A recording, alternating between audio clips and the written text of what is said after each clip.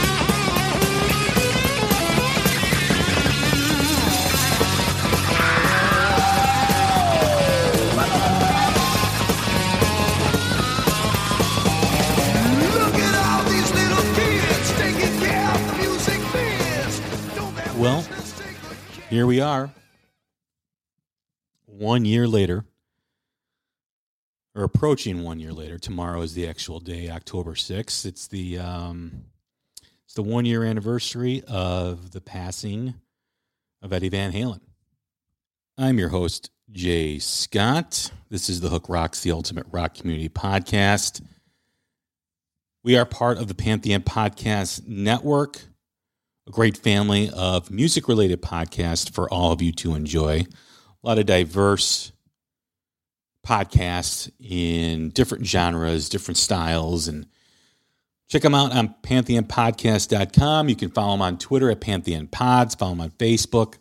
You can also follow us on Twitter at The Hook Rocks, Facebook, The Hook Rocks, and follow us wherever you do podcasts. Set your app for automatic download so you get all the brand new episodes like the one today on your phone, right to your phone, and you can enjoy them. Hopefully. And if you do, please give us some feedback. We always love it. I can't believe it's been a year. It feels like it's been 5 minutes. It really has.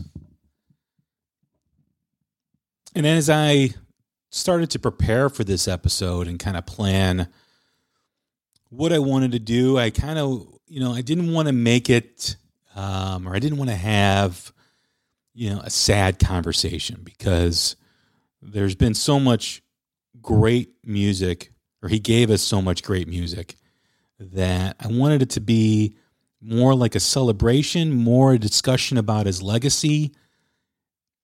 And I know there might be points in this conversation where things may get a little bit emotional, because he meant so much to me as a young kid growing up, and the music that impacted me, and just the experiences I had listening to that album, or just the experiences I had listening to his music. As I mentioned in the memorial episode I did a couple of days after he passed, I still remember taking my son to my mother's house and walking in. She still lives in the same house, obviously, and it's different furniture and there's different carpet now on the floor. But I walked my son over to where I laid on my back with my feet up on this piece of furniture that was like this long rectangular piece of furniture. And on one side was the television, the old Zenith, and on the other was the turntable. And then underneath it, it was like a rectangular, and then it was like a shelf, and then underneath it there were like books and speakers. And I was showing my son this is where it was, and I'm hovering over it like I'm looking at like a relic in a museum. Like, this is where it happened. This is where I heard Van Halen for the first time. I took the Barry Manilow album off the phonograph that my mother had. And I put the Van Halen 1 album in. I put the big bulky headphones on while she was cleaning so she couldn't hear it. And that's when the connection began. So this episode is special for me. It's special for all my listeners who are tuning in because he is the greatest of all time in terms of guitar, in terms of innovation.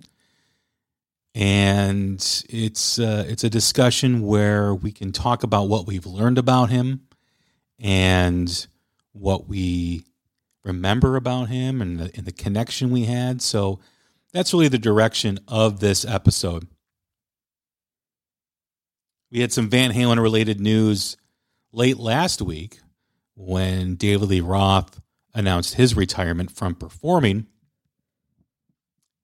Very cryptic statement, I think, from David Lee Roth.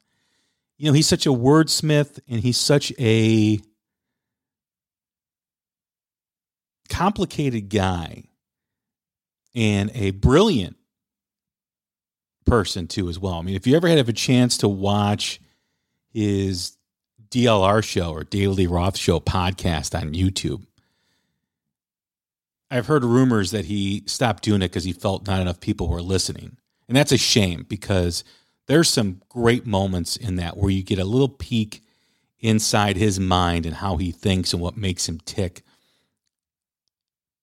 And you kind of understand where his creativity comes from and what he meant to the band. And he's been very frank and honest over the last few years in interviews where he's discussed how from the very beginning he didn't get along with Eddie, and Eddie and him had the tension, but that tension created that fire. That tension created that music. And I don't know what the relationship was between the two of them towards the end of Eddie's life. As a fan, I hope that they resolved any differences or they had that moment of acceptance. Maybe that's a wrong word to use, but just that moment of appreciation for each other or verbally appreciate each other. If that could possibly happen, I don't know. I'm just talking, but as a fan. But I like to think that they cleared their differences and cleared the air before Eddie's passing, because it sounds like something's going on with David Lee Roth as well. And I don't know really how to read his statement.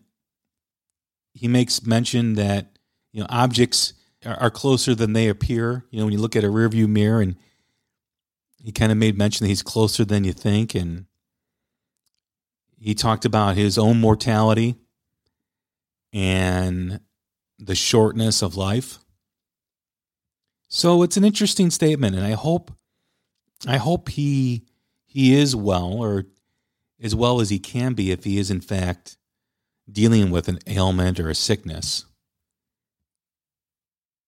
But hearing that last week and seeing that statement or hearing that statement, it brought back a little bit of the emotions that I felt when Eddie passed. In my opinion, Van Halen is the greatest American rock band of all time. Better than Metallica, better than Aerosmith. They changed the game.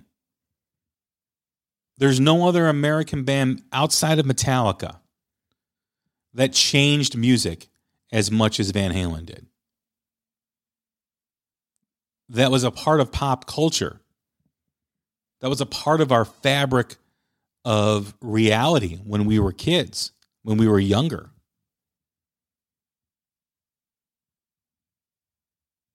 So I hope you enjoy this episode as everything that we do here at The Hook Rocks. It always comes from the heart and always comes from a good place. And give us a listen. I hope you appreciate it. I hope this helps you reflect and kind of put your arms around October 6th as it's approaching. I know there's a lot of Van Halen fans out there that have been dreading this day. But as we move forward and we move farther away from his death, I hope that we, instead of feeling sadness, I hope that we feel celebration. I hope we remember those happy times that Eddie Van Halen, the band Van Halen, gave us. When I first decided to do this episode and talk about the life of Eddie Van Halen and on the anniversary of his passing, October 6th, 2020, I was trying to figure out which way to really go about this podcast. And I had the option of doing this on my own and doing this by myself, similar to what I did when I did a tribute memorial to him a few days after he passed. And I figured if I wanted to have a discussion with someone, there's only one person I wanted to do this with. And I started, following him when I read the book, Van Halen Rising, which is a fantastic book. My son has even done it as a book report when he was a freshman. And also the book on Ted Templeman, A Platinum Producer's Life and Music. I'd like to welcome in Mr. Greg Renoff. How you doing today, man? How are you? Hey, I'm doing great. Thanks for having me on. I really do appreciate you doing this. Like I said, I'm so glad that we're able to discuss this and really talk about what rock fans have been going through and Van Halen fans have been going through the past year, either mourning his loss, celebrating his music, learning more about him as time has moved on, which is, I think, one of the great positives about, him and his passing. Out of something bad, something good always happens, and I think that's one of the good things. But we always start the show the same way every time we have a first-time guest. And that is what we're all about, the essence of the show. And just like every great rock song has a hook that sucks you in, every rock fan has a moment, whether it's a song, an album, a band, or performance. What hooked you on rock and roll? I have an uncle who ended up living with us, my family, in 1977. So I was 8, and so he was in his 20s. And he was kind of like the older brother I didn't have. And when he showed up, he moved in and brought his records and talked to me about stuff like the Allman Brothers and Mountain and Jimi Hendrix and the Rolling Stones. And, I didn't immediately get it at 8 years old. And I really didn't become like a hard rock fan until I was a teenager.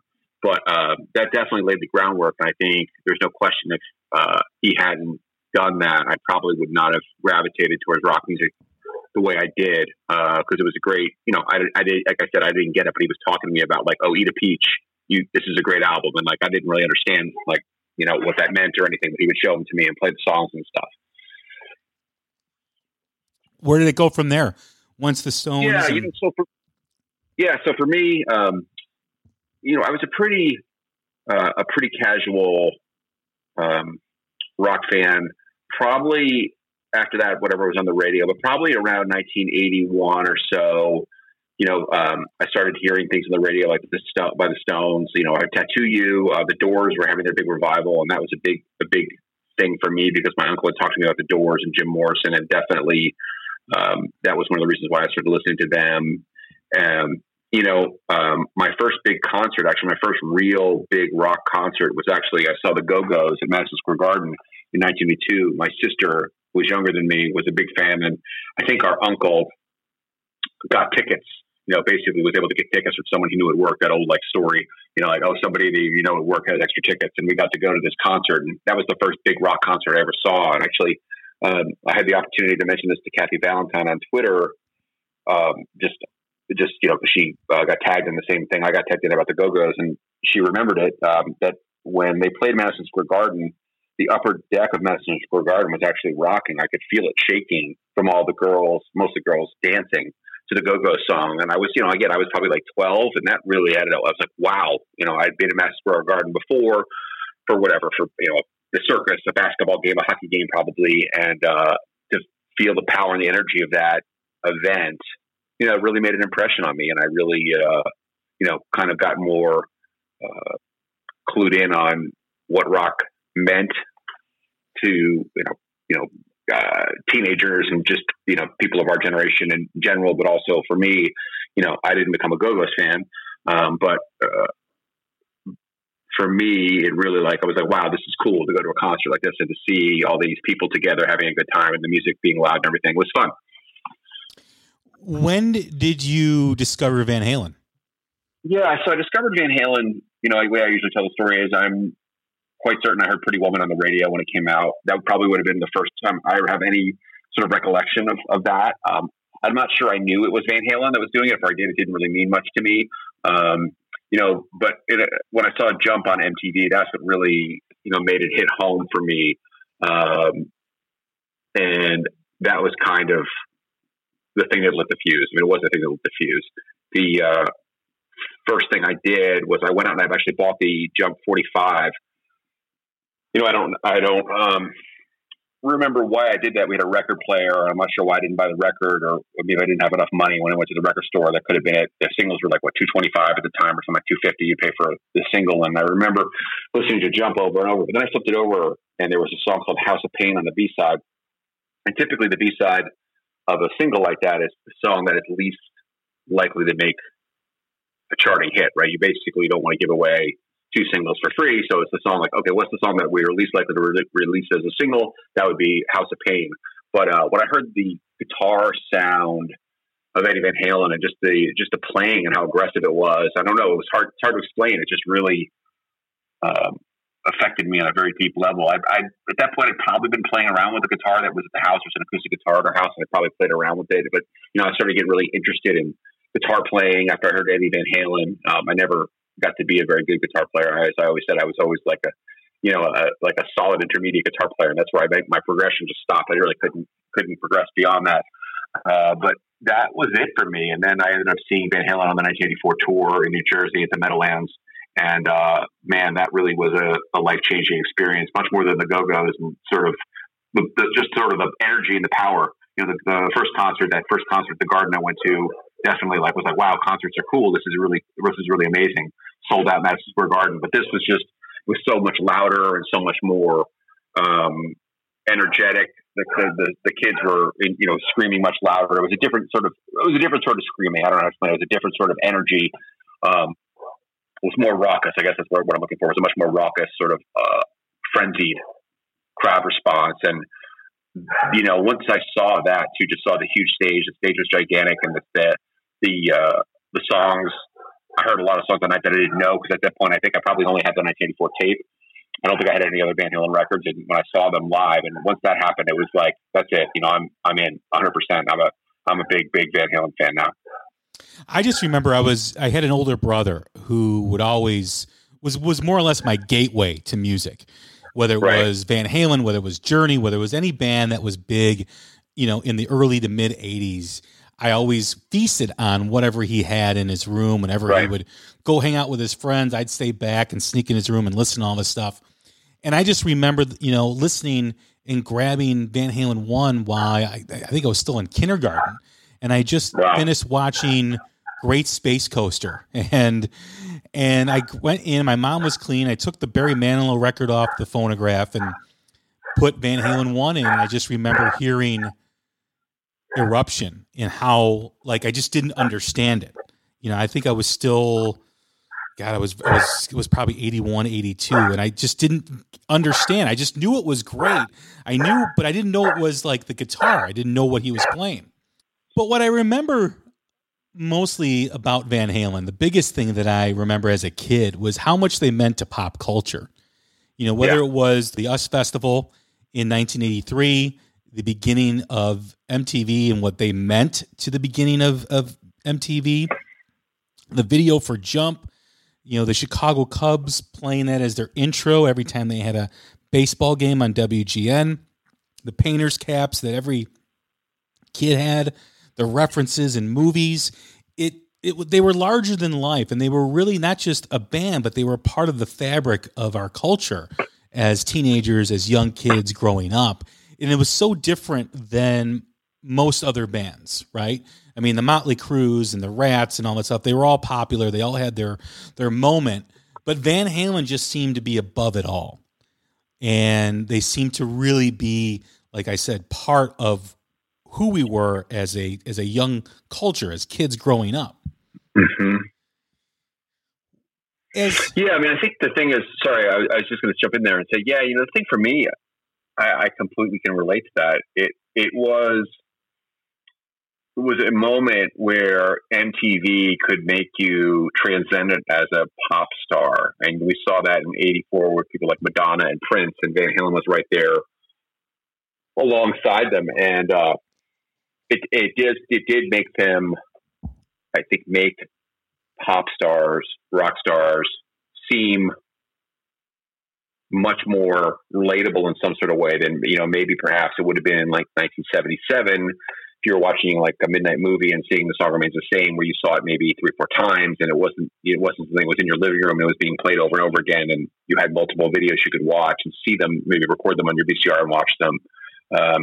You know, and then the other thing that I think speaks to this as well is that the Michael Jackson factor with Eddie and Beat It was right there. Beat It had just, you know, had its ride up and down the charts around that same time, or a little before, obviously before that a bit, but around that same time. And then, you know, Roth did a really good job of leveraging his fame as well.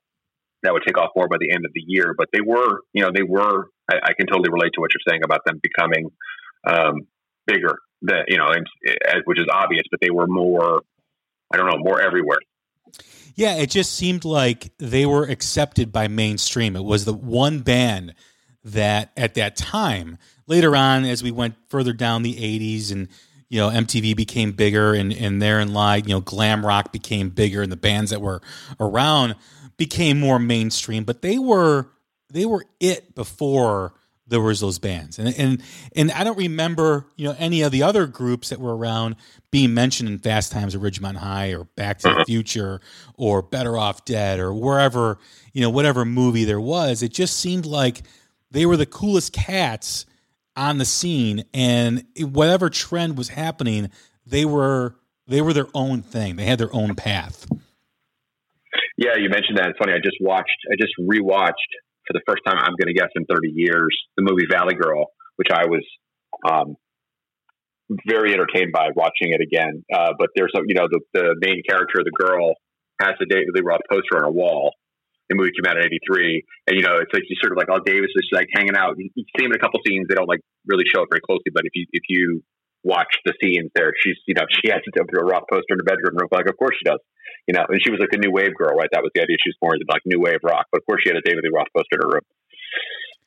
As, you know, we move farther away from October 6, 2020, where are your feelings at with Eddie Van Halen's legacy? Do you feel the same as you did when you first heard the news, but now that you've had time to digest it and absorb it, where are you at with defining his legacy? You know, that's a really interesting question. You know, I obviously spend a good part of every day tweeting about Van Halen or emailing people about Van Halen and posting about Van Halen just as part and parcel of my my role as an author of a Van Halen book. And, it's a, hard to believe in some ways it's been a year, but in some ways it seemed longer than that, if that makes sense. It just seems like, I think because Eddie has sort of stepped away from the public eye for some years before he passed, it seems like he's been sort of, kind of gone for longer than he was. And I know obviously, occasionally in like 2017, he might pop up at something, but for the most part, there were no shows, there were no appearances. He didn't do any interviews. So I think that's why it feels longer. But obviously, the finality of hearing the news that day that he had passed was something that was shocking. Even though I think probably the majority of Van Halen fans who were like close followers of the band probably knew that he was not 100%. Like there was some sense that he wasn't cancer free. But to have that come like that the way it did, it's still a hard thing to accept. I'll tell you, I just watched a clip. There's a very good Instagram account, which if you're a Van Halen fan, you should be following, which is called Very Strange Life. And it's basically a Van Halen history Instagram account. And there was a clip that went up 3 days ago, that I had never seen before. I think it was filmed in Denver, Colorado on the 2015 tour, but Eddie Van Halen played Happy Birthday. He said, and it's kind of hard to hear what he says, he wasn't speaking super clearly into the microphone when he said it, but he said basically, today would have been my mother's 100th birthday. That she had been born in 1915, and Eddie played Happy Birthday on the guitar. And when he played that, it sort of did the thing to me like it did when I first heard Jump. I heard some of the solos on the 1984 album. It sort of electrified me, and like kind of it was. I think because it was an unexpected thing for him to play in guitar, because obviously, I've seen him play the solo for Atomic Funk. We all have. We've seen these solos before, and every time he does it, it's great. But you kind of know what to expect. But just to see him do something like that, and it was like there was a couple of chords he hit, kind of finishing the song that were just like so thick and so powerful, and just kind of really hit home for me. Like there's not going to be another guy like this ever again. And that seems completely trite to say because we all know that. And I would say that any day for the last year, I would say that, there's never going to be another guy like this. But to hear that, like, just like, the way he played that, I'm like, oh yeah, only Eddie Van Halen would have played Happy Birthday like that. So if you guys go and check that out, you'll see what I mean. It was just because it was, it was something I'd never really heard him play before. I'd never heard him play Happy Birthday in the car. And I was like, oh yeah. It was like Hendrix with the Star Spangled Banner or something. It's like when you see something like that, that's out of the typical repertoire of the musician, and they do that type of music, and it's still so incredible. That was just, to me, that was like, wow. It was, again, that was about, just a few days ago, and I know we're talking, here as we're approaching the 1 year anniversary. It was just a real gut punch for me. I was just like, wow, that's not anything that's ever going to be replicated by any human being on the planet. And so, I think him being gone in some ways, again, out of the public eye for longer makes it seem like it was a longer, that he's been gone longer than he really has. But there's just one thing, and these things pop up occasionally, these unusual videos of Eddie or little snippets of him doing different things. But that sort of out of the norm type of musical piece, that really had a big effect on me. I used to be one of the guys or one of the fans that would be disappointed that we didn't hear a lot of music over the last 20 years from him. And after he passed, my perspective changed in that let's just enjoy what we have and what he gave us rather than worry about what he didn't give us the last 20 years. Do you think the lack of music during the past 2 decades affected his legacy, or did it add to his mystique? I think that's a really good question. And I think if I was an attorney, I could argue both sides of that case effectively. I would say, it's very easy to forget if you or me or anyone else who's been a fan for their since the 70s or the 80s up through today, that there was a period of time where Van Halen basically produced an album, nearly every year, every other year, if you average it out, between 78 and 90, 95. Now, of course, that's I'm obviously exaggerating slightly for effect here, but basically, however many albums came out during that time period, it was like, do a quick math, which is probably wrong. It's probably like 11 or 12 albums in like, in 20 years or something like that. So it's like maybe a little bit less than one every 2 years. And there's a lot of music, and all those albums between Van Halen 1 and Balance went platinum. And so when you think about that, you're like, damn, that guy did a lot of great stuff in a relatively short period of time. And the flip side of that, as you mentioned, is this sense that, wow, there was a lot of missed opportunities maybe where more stuff could have been done after Van Halen 3, for example. They did, obviously, the one album with David Lee Roth. They did kind of truth. They did one album, the best of stuff, and so on, but there really wasn't an output that was presented to the public. And so, yeah, I mean, I think as a fan of Eddie and of Van Halen, it really, would have been nice to see, one other album, like an instrumental album or something. But that was never seemingly something that he wanted to do. I think if he ever wanted to do a solo album, or instrumental album, or anything like that, he would have done it. I would assume it just never was. He never was really interested in doing anything significant, meaning album-like or EP-like, that was an Eddie Van Halen thing outside the context of Van Halen. And so, the whole gratitude way of looking at it is important too. It's a lot of hours, a lot of life that probably he could have spent. Could have spent more time with his wife, more time with his kid, or whatever. Where he was like, cranking out these albums during that time period when his son was very young. He's locked in the studio doing that and produced these records. But I think on the whole, it's difficult considering what he generated in especially that very most productive period of time, to sort of be like, hey, it should have been more. And I think now that we've had a little bit more insight into his medical condition from what Wolfgang has said over the last year or so, kind of I think lifting the curtain a little bit on the fact that he was ill quite a bit, that he had cancer for quite a long time, and that at times it was looking like he wasn't going to survive, and he lived several more years. And so when you sort of recognize, anybody recognizes that this guy, was basically dealing with the specter of cancer for over a decade, serious cancer, coming away, going back, getting rid of it, coming back. It's kind of a little bit easier to understand. Like, they went on the road, they did their thing, but yeah, he didn't do more in the studio.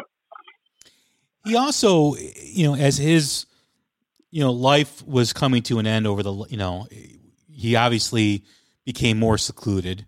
But even before that, he started to open up more about his family. I mean, the interview with him at the Smithsonian, where he talked about his early life. He talked about his father and mother. That was not something that he readily talked about when he was younger. And then also after his passing, we heard the interviews, with Wolfgang, and we started to learn more about how people interacted with him over the years, and how he was very humble and very warm and very supportive of other guitar players in the scene and in rock, and trying to help them. In that aspect, I'm disappointed that we didn't hear about that stuff before, but also thankful that we are learning that stuff now, if that makes sense. Yeah, I mean, I think the thing is, Eddie Van Halen was never going to be the guy who was going to be comfortable sitting on the couch at Letterman or with Jimmy Kimmel or doing any of the stuff that a person of his fame could have done in theory. And so, there wasn't a lot of self-promotion on that level. And I think you're right. It's really been interesting and illuminating to have those moments now revealed to us. Be like, oh, this is what Eddie did to help this person or this musician, or guys like Steve Lukather, they're talking about their friendship with Eddie and what he was like in private. And, there was a lot of that stuff that never really, was visible. But it kind of, to me, it all circles back to the original axis between Roth and Van Halen. I mean, Eddie was never comfortable in the spotlight. He did his thing on stage, and that was different. The sort of the stage stuff was different, but he never really enjoyed for lack of a better term, the sort of public social aspects of being a rock star. When he went to the events with his wife, Valerie, he would go to these movie premieres and stuff, and he always kind of wondered if that was sort of something that he would have done otherwise. I never got the impression that he was like, oh, I've married a famous, successful, beautiful Hollywood actress because I enjoy this sort of like more spotlight on me. It was more like, I love this woman and this is part of the deal.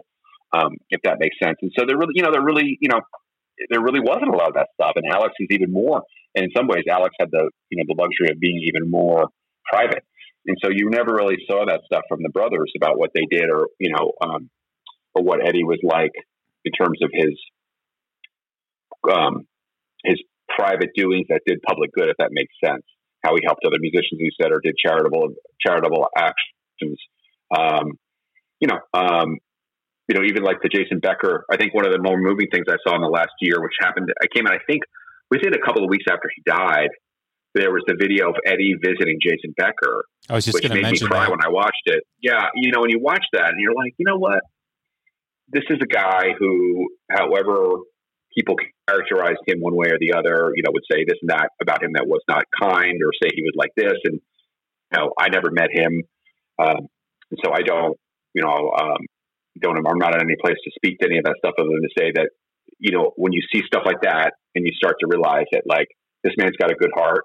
He wasn't a perfect human being like anybody else. I have bad moments. I think a lot, everyone has their bad moments in life where they maybe wish they could do things differently, didn't live a perfect life. I've made mistakes.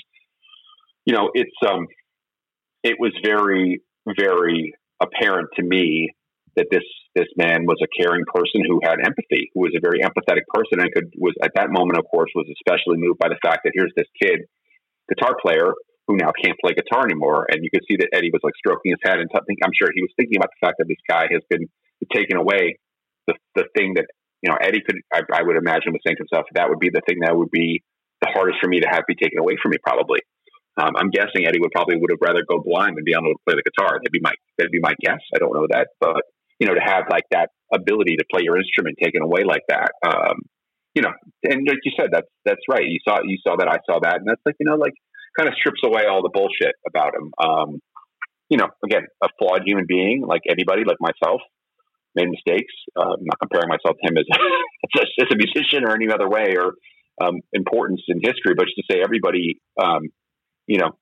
has moments that they can look back on and say, I could have done that better. And, some of his, because of his, more public persona, were more public. And, especially around the 2004, 2005 period where he was struggling with substances, a lot of that stuff is out there. And, but that's not really, I think, characteristic of who he was as a person and what he was about. It is endearing to know that he had those flaws, right? I mean, I obviously, the people that were close to him dealt with it, and there were some dark times, for him and those around him when he was dealing with those issues and demons that he had. But, through that, it never defined him as who he was. I mean, there's a lot of artists, there's entertainers that, for whatever reason, get defined by those demons. And right.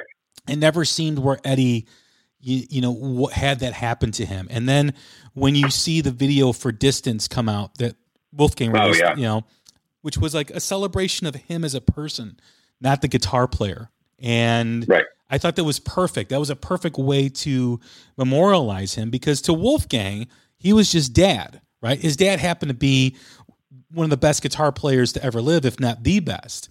But to him, and in interviews that we see with Wolfgang, in having that empathy that we get from him, obviously, Valerie's his mother and Eddie was his father. He gets that from both sides. But to have this sweet soul, be raised with someone who has those flaws, and again, we all have flaws, but that just is a testament of who he was as a dad and what was most important with him. I mentioned in the memorial episode I did last year, when he's on stage and he looks behind him in his brother is, still banging on the drums. That he's been there since the beginning, and he looks across the stage, and it's his son.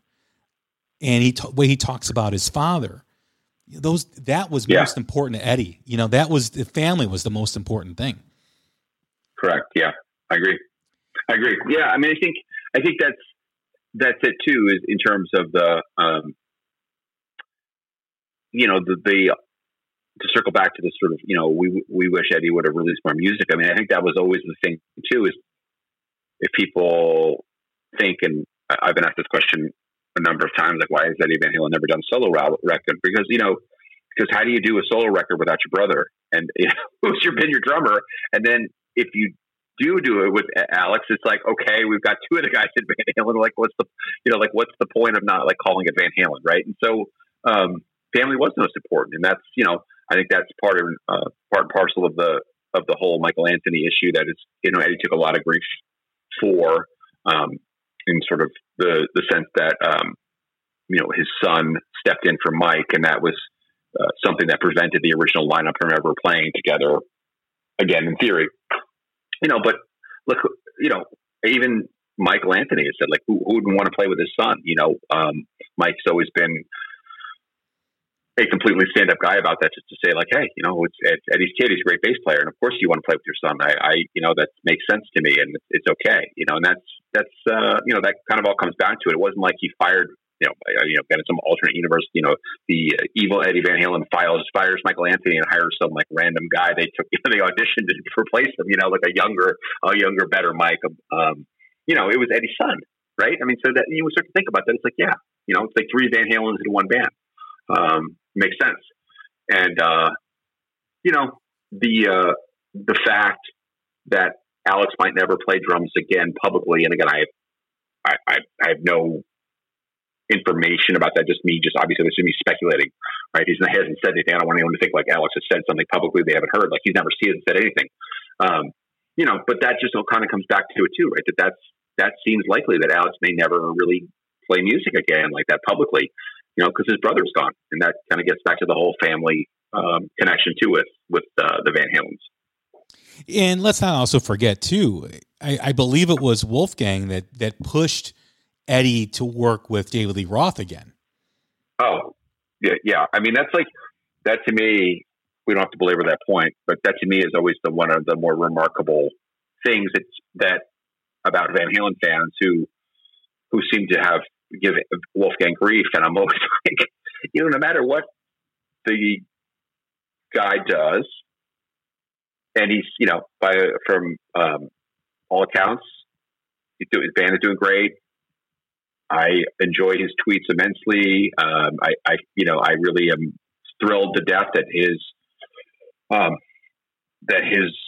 first solo album has done so well, but putting all that aside, no matter what anyone wants from the kid or thinks of the kid, I shouldn't sell him the kid. He's 30, right? Thinks of Wolfgang. It's like, exactly right. It's like, he's the guy who accomplished the impossible. He's the guy who got David Lee Roth and Eddie Van Halen in the same room with Alex Van Halen. And they started playing music together, and they actually went on tour multiple times. It's like, case closed on Wolfgang, right? Case closed. It's done. It's, I don't think he needs any more achievements in his life in the history of Van Halen to make him worthy of like all sorts of thanks. Like, thank you, thank you. Because nothing was happening with Van Halen. I mean, that's the other thing to think about. It's like that point in time, Sammy was done with them. They weren't going to get another singer. And it was just, they were, Eddie was in his sort of, for lack of a better term, holding pattern where it seemed like, what was going to happen? Like what was happening? Nothing, right? They were just sort of stuck. And Wolfgang was like, why don't you call Dave? And then, Wolfgang reportedly was the person who picked up the phone and made the first phone call at 15 years old, by the way, And for anyone that doubted Wolfgang's talent, that has to be dismissed when you hear the album. Like if anyone right. thought that there was no merit why he should be in the band, you can't say that anymore. That argument is gone. Yeah, and the fact that he played everything on the album, and I think I don't know, I don't think Wolfgang's ever said this, but I think that was beyond the sort of the enjoyment that he got out of doing that because he has the ability to play all those instruments. Maybe if he were on the call with us, he'd say this is bullshit. But I think part of it was just like, it really, like you said, cements the case. Like, this guy is a special talent. There's no like accident. It's not because of his last name, right, that he was able to make an album. It's not like, oh yeah, well, he's the son of a Van Halen, of course he can make a rock album. No, it's like because he can play all these instruments and write these songs and sing. That right there is, like you say, the absolute 100% case closed proof that, yeah, I mean, of course he was, he didn't just get in Van Halen because he was Eddie's son. I guess that's the easiest way to put it. Well, yeah, I mean, Eddie's not going to put him on stage if he's not ready, right? I mean, if anyone knows who someone, if someone's ready, it's Eddie and Alex, right. Because, right. The amount of hours they put in to be on stage, to get to that level, to create their sound, he's not going to allow himself, he's not going to put his son in a position to fail. No way. Right. No way. No way. Yeah. It's to me, thinking about Eddie's legacy too, one of the ways I sort of enjoy celebrating Eddie's legacy in some sort of way every day is like, I'm just thrilled for Wolfgang. Like I said, it's not as if like I had this like, 2 years ago, I was like, well, if Van Halen ever retires, it's like, Wolfgang can pick up the torch and run with it. I don't know. I don't think anyone was thinking that, but like, just to have him out there playing music that's very different from Van Halen, doesn't resemble Van Halen music in a lot, really in any way at all. I think it's great. I mean, I think it's sort of, it just, carries the legacy of the family forward. That for me is like, I'm always like, oh, this is cool. And I'm sure, if Eddie was alive, he would be at every show, watching this and being just thrilled to death about this, just being so proud. And, that's what, of course, the Distance video was all about too. That sort of, how proud Eddie was of his son. And so that's, to me, it's like, yeah, Van Halen's over. There's going to never be a Van Halen again. And, this isn't Van Halen, but it could be a way of sort of going, you know what? I have such enormous thanks to Eddie Van Halen for what he did and, of changing my life and, millions of other people who are fans of his music and making their childhoods different or their teenage years different by going to concerts or listening to the music. This is a way for me, at least when I listen to Wolfgang's stuff, to be like, yeah, this is, it's sort of kind of me tipping the cap to Eddie again. Hey, you did good. Your son is out there kicking ass and he's got his band going, and it's great. It's great. It's not a clone thing, and that's even better. I mean, that's the thing too. Putting aside all the sort of the stuff that's been talked about, that it's like he's his own person, right? He's not like, oh, I need to just replicate what my uncle and my dad did. It's like, he's doing. He grew up on different music. He didn't grow up on Cream and Deep Purple and Led Zeppelin and all these bands. He grew up on a totally different musical diet and hence different music. So it's great. I saw him play in Austin a few weeks back, and it was just a great concert. It was just really, it just made me happy. Like, again, like, even if, for me, like, songs like Running with the Devil are obviously going to be like much more like immediate to me, and like they immediately, like they're more familiar. And so I'm not as familiar with Wolfgang's music. I've heard the stuff, but again, it's like, you're there in the room thinking about the legacy of Van Halen, if that makes sense. You're not listening to Running with the Devil. You're listening to Don't Back Down or something else, and it's like, it's a different musical vibe. But to me, it's like, yeah, like, fuck yeah, go Wolfie. Keep the Van Halen thing going this way, in a different sort of way. It's great.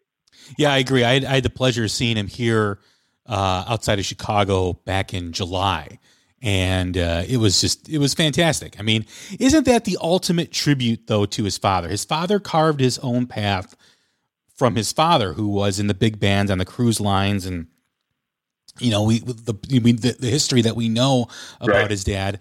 And it would have been very easy for Wolfgang to be a clone and to live off his father's name, but he didn't. And I think that's so admirable that he is carving his path, and he's adamant about it, that he wants to have his own identity. And I love when he posts, I think it was last week when he did the Panama post on Twitter, where there was like 10 different versions of Panama.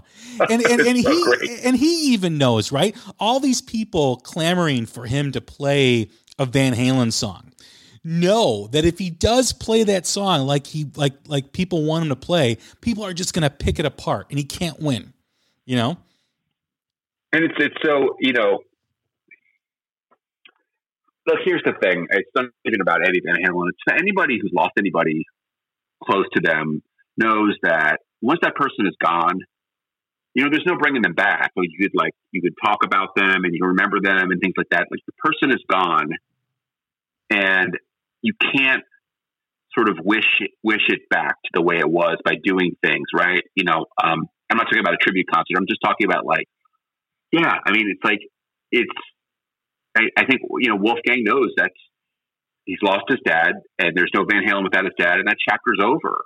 And you have to live with that sense of loss, right? And again, that's gonna be anybody who's lost a parent, a spouse, a brother or sister. You just have to sort of forge your own path and move forward. Try to remember the person, but you can't go, if we do these things, it brings them back. You know what I mean? It keeps them alive in that sort of way. It's like they've passed, if that makes sense. And you have to accept that they've passed and do your best to remember them and honor them.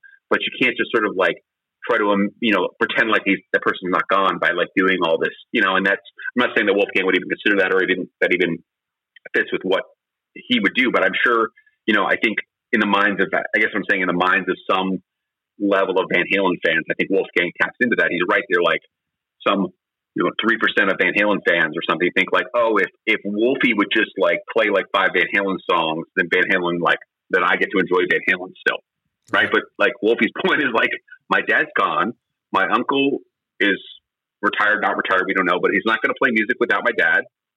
The band's over, and if I play 3 Van Halen songs, that might make you happy for 10 minutes while you're drinking your beer in this club watching me play these songs. But it doesn't bring the band back. It just brings my dad back. And it actually, I think it sort of creates that false illusion of unfortunately he's gone. That you can't create Van Halen out of thin air when Eddie Van Halen doesn't exist. That's my point. What has also been great too is to see young people celebrating the music of Eddie Van Halen. And if there was a downside to Van Halen not producing a lot of music over the last 2 decades, was that they were becoming irrelevant. We all know that Billie Eilish statement that she didn't know that who right. Eddie Van Halen was, and there was articles about, is Van Halen one of those bands that just kind of fades away in the background as time moves forward? Right.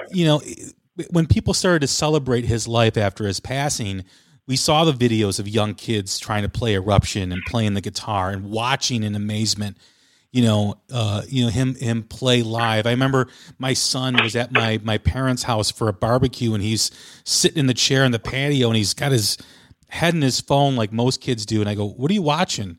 He goes, "Oh, I'm watching Van Halen at the US Festival on YouTube." And I'm like, wow, that is awesome. That is great. Great kid. But that has been kind of breathtaking to see a resurgence of who he was and people recognizing his talent and who he was. Right. Right. That's the thing. It's people are taking, will take it and carry it forward. And again, I'm not talking about tribute bands or things like that. That's a different thing. That's really the place for that. If you're craving, meaning as a fan, if you're craving a night of Van Halen, there's tons of good tribute bands. And I have a lot of respect for those guys who do that because they love the music so much that this is what they want to do to give themselves their musical outlet, right? That's how much they love Van Halen, is that they want to go on stage and basically play Van Halen songs and, try to give people that sense that they're back at a show. But yeah, exactly. You can't put the hologram up there. That's for me on a not really super related note. It's that's what that really sort of graded me personally so wrong about the Dio hologram. It's he's gone, right? I shouldn't say don't. I should just say, to me, that seems just to be cheapening his legacy, to be well, here's the way we can sort of get people to pay for a concert, a Dio concert that has a hologram up there instead of Ronnie James Dio. I'm not even saying like anybody, obviously no one at Van Halen would ever even dream about that. It's not even my point. It's just more of like, yeah, just go and like, you know, if you're into Van Halen and you want to see Van Halen, go check out one of the tribute bands, or like pick up a guitar and play the songs, learn how to play, or jump on the keyboard, the piano, teach yourself that. That's the type of stuff. Exactly. I mean, that's the thing where the legacy lives on. And that's where Eddie's spirit is kept alive by people taking what they feel the inspiration, giving them and going forward with that, rather than sort of, you know, trying to create a quasi Van Halen with Wolfgang in it. And, you know, I can also, we want to say too, that, you know, I don't have to go on the internet every day and see pictures of my dad who's passed away. I lost my dad a few years ago, and, you know, I don't have to see, you know, get tweets from people saying, why won't you do this about your dad? I think it's a very, must be a very difficult thing for him to deal with. And maybe he's in a place where it doesn't bother him much anymore. Maybe it does. I don't know. But I would imagine that's extremely odd as a person still grieving and remembering the passage of your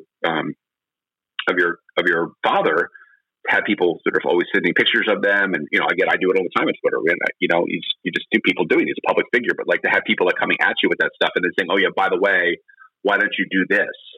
You know, with your dad's music. You know, it's just like, I don't know, that had, you know. So I'm just, whatever he wants to do, like he should do it. Like basically to, you know, when he's ready. You know, if he wants to do a tribute concert, great. If he doesn't want to do a tribute concert, great. I think whatever, he doesn't owe anything to anybody, and, you know, the time will come where, we'll sort of see clear about what they'll do in terms of catalog releases or whatever else is Van Halen. Who knows? Maybe nothing, maybe lots, but like, you know, the guy is a human being. And that's just really, you know, I think about that a lot. I think like, God, you know, I don't have to deal with that. And, you know, and 99.9% of people who lose a parent, their parent's not famous. They don't have to deal with that, you know? So that has to be, you know, an extra thing for him. Here he's trying to do his own thing with his music, not trying to, he's doing his own thing with his music. And you have these, you know, calls for him to, like, you know, like you said, like good for him, like play Patton off 30 times or whatever. And he's like, basically fuck off, you know? You know, I will say that I had a guy tweet at me, and I'm not sure if he was joking or not. I didn't want to like blow it up, and like, so I just was like, I'm not sure if you're serious or not. But he was like, I went to see him and he didn't play it, and I was like, I couldn't quite tell if the person was joking or not. I kind of think they weren't, and I was just like, I'm just going to let this lie, and we'll just like move on, because, you know, it's just, you know, it's just, yeah, there's always going to be that segment of the population that apparently doesn't get it. Right. You know, absolutely. As we close here, as we finish up, and we define, I don't know if we want to even define his legacy. I think that's for each individual person. But for you, has your idea of his legacy or your definition of his legacy changed since he passed a year ago? You know, I think one of the things that I've been thinking about more is the stuff he did outside the realm of Van Halen. And so, you know, things like, even like when he got on stage and he jammed with Patti Smythe, or he got on stage and he played with Michael Jackson, or he did the stuff with Brian May, you know, sort of those side projects. He did the soundtrack for The Seduction of Gina, which was the movie that Valerie Bertinelli was in. You know, for me, that's one of the things. I'm just like, you know, yeah, maybe he didn't make as much Van Halen music as we like, but he did step out of Van Halen and do a number of live events for charity or whatnot, or just to jam with people. And he did do Wildlife and these other things where he contributed music to these different projects. So for me, it's like, you know, he really was a guy who just wanted to make music, you know, and you could tell that was by the output of that. It wasn't like, oh, you know, whatever, Van Halen is basically the family business and we make these albums. So it was like, no, I just want to play. I just want to, like, I'll go play, you know, and sort of in thinking about those other side projects and outlets that he was doing where he would play with people. And again, this is into the 90s, right? Where he would be like, you know, he would do different different benefit concerts. I think he did the Bridge concert and a couple of other things in the '90s, and some of the other ones that are not coming to mind, unfortunately. But even at NAMM shows, like getting up and jamming, it's like the guy just lived for it, and so that's, I guess, one of the things I've been thinking about is that he may not have produced as many Van Halen albums as we would have quote unquote liked.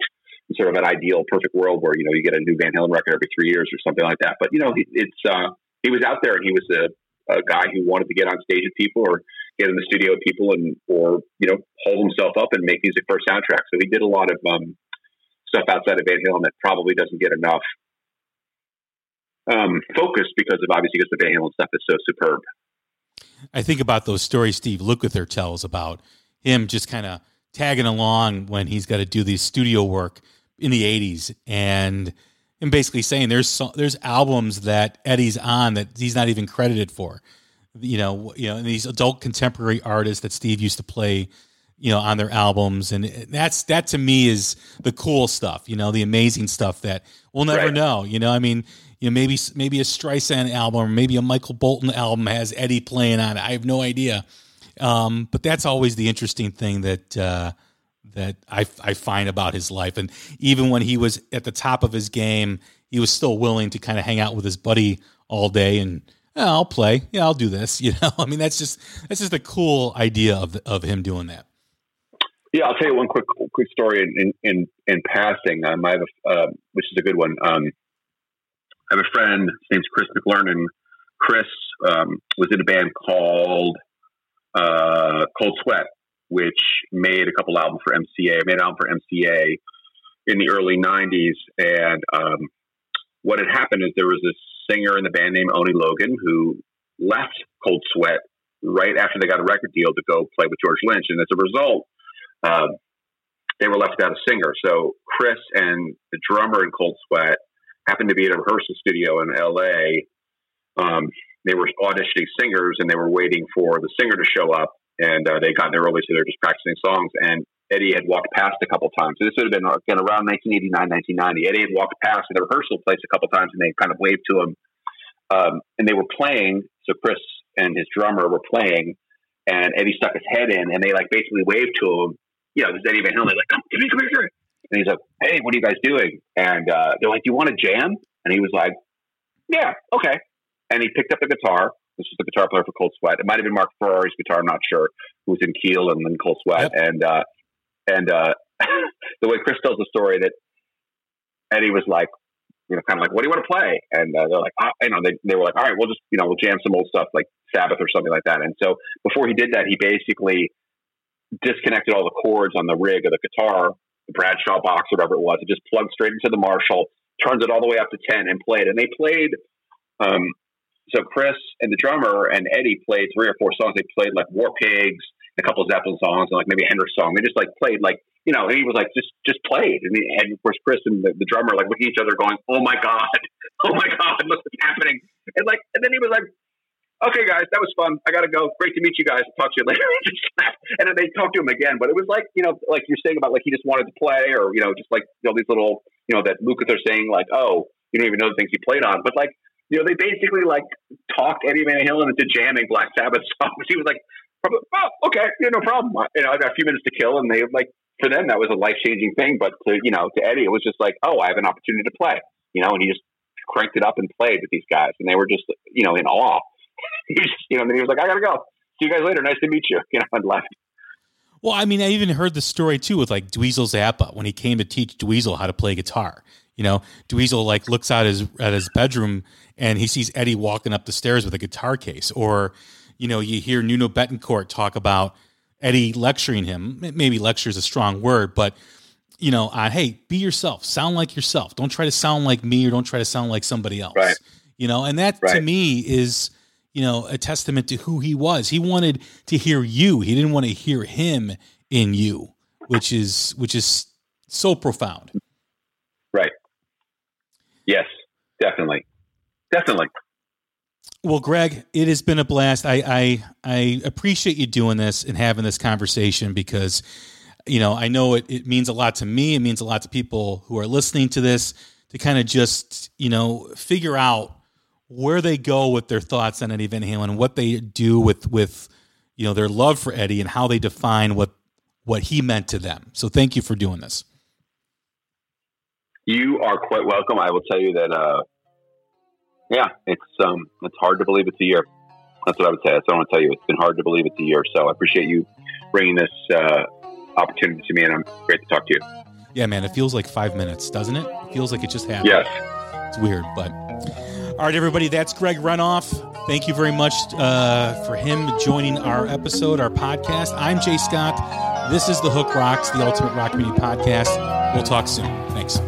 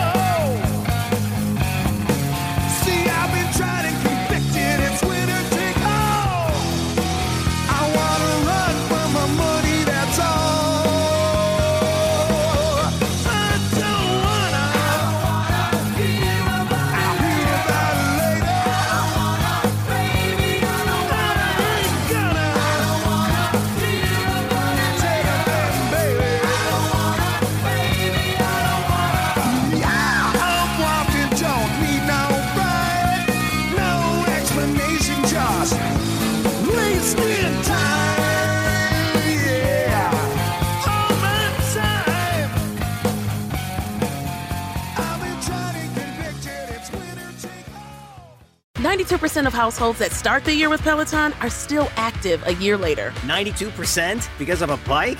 Not just bikes. We also make treadmills and rowers. Oh, let me guess, for elite athletes only, right? Nope. It doesn't matter if you're an avid exerciser or new to working out. Peloton can help you achieve your fitness goals. 92% stick with it. So can you. Try Peloton bikes, tread or row risk-free with a 30-day home trial. New members only. Not available in remote locations. See additional terms at onepeloton.com/home-trial.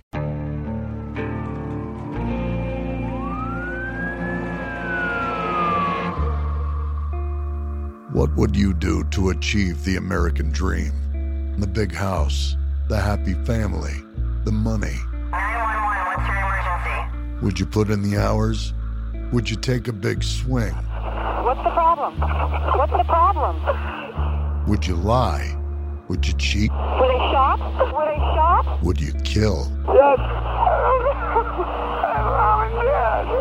My mom is right there. From Airship, the studio behind American Scandal, comes a new true crime history podcast.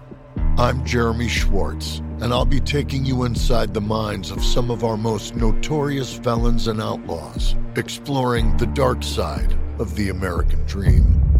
In my new show, American Criminal, you'll meet the picture-perfect brothers who killed their parents, the thief who stole babies, the crypto king who siphoned off billions, and plenty more. From assassins and gangsters to killers and con artists. Whatever the case, whoever the criminal, you don't know the full story until now. Don't miss the debut season of American Criminal, The Menendez Brothers, beginning February 29th. Listen wherever you get your podcasts, or to get early ad-free access to the entire season first, plus hundreds of other ad-free history podcast episodes, subscribe at IntoHistory.com.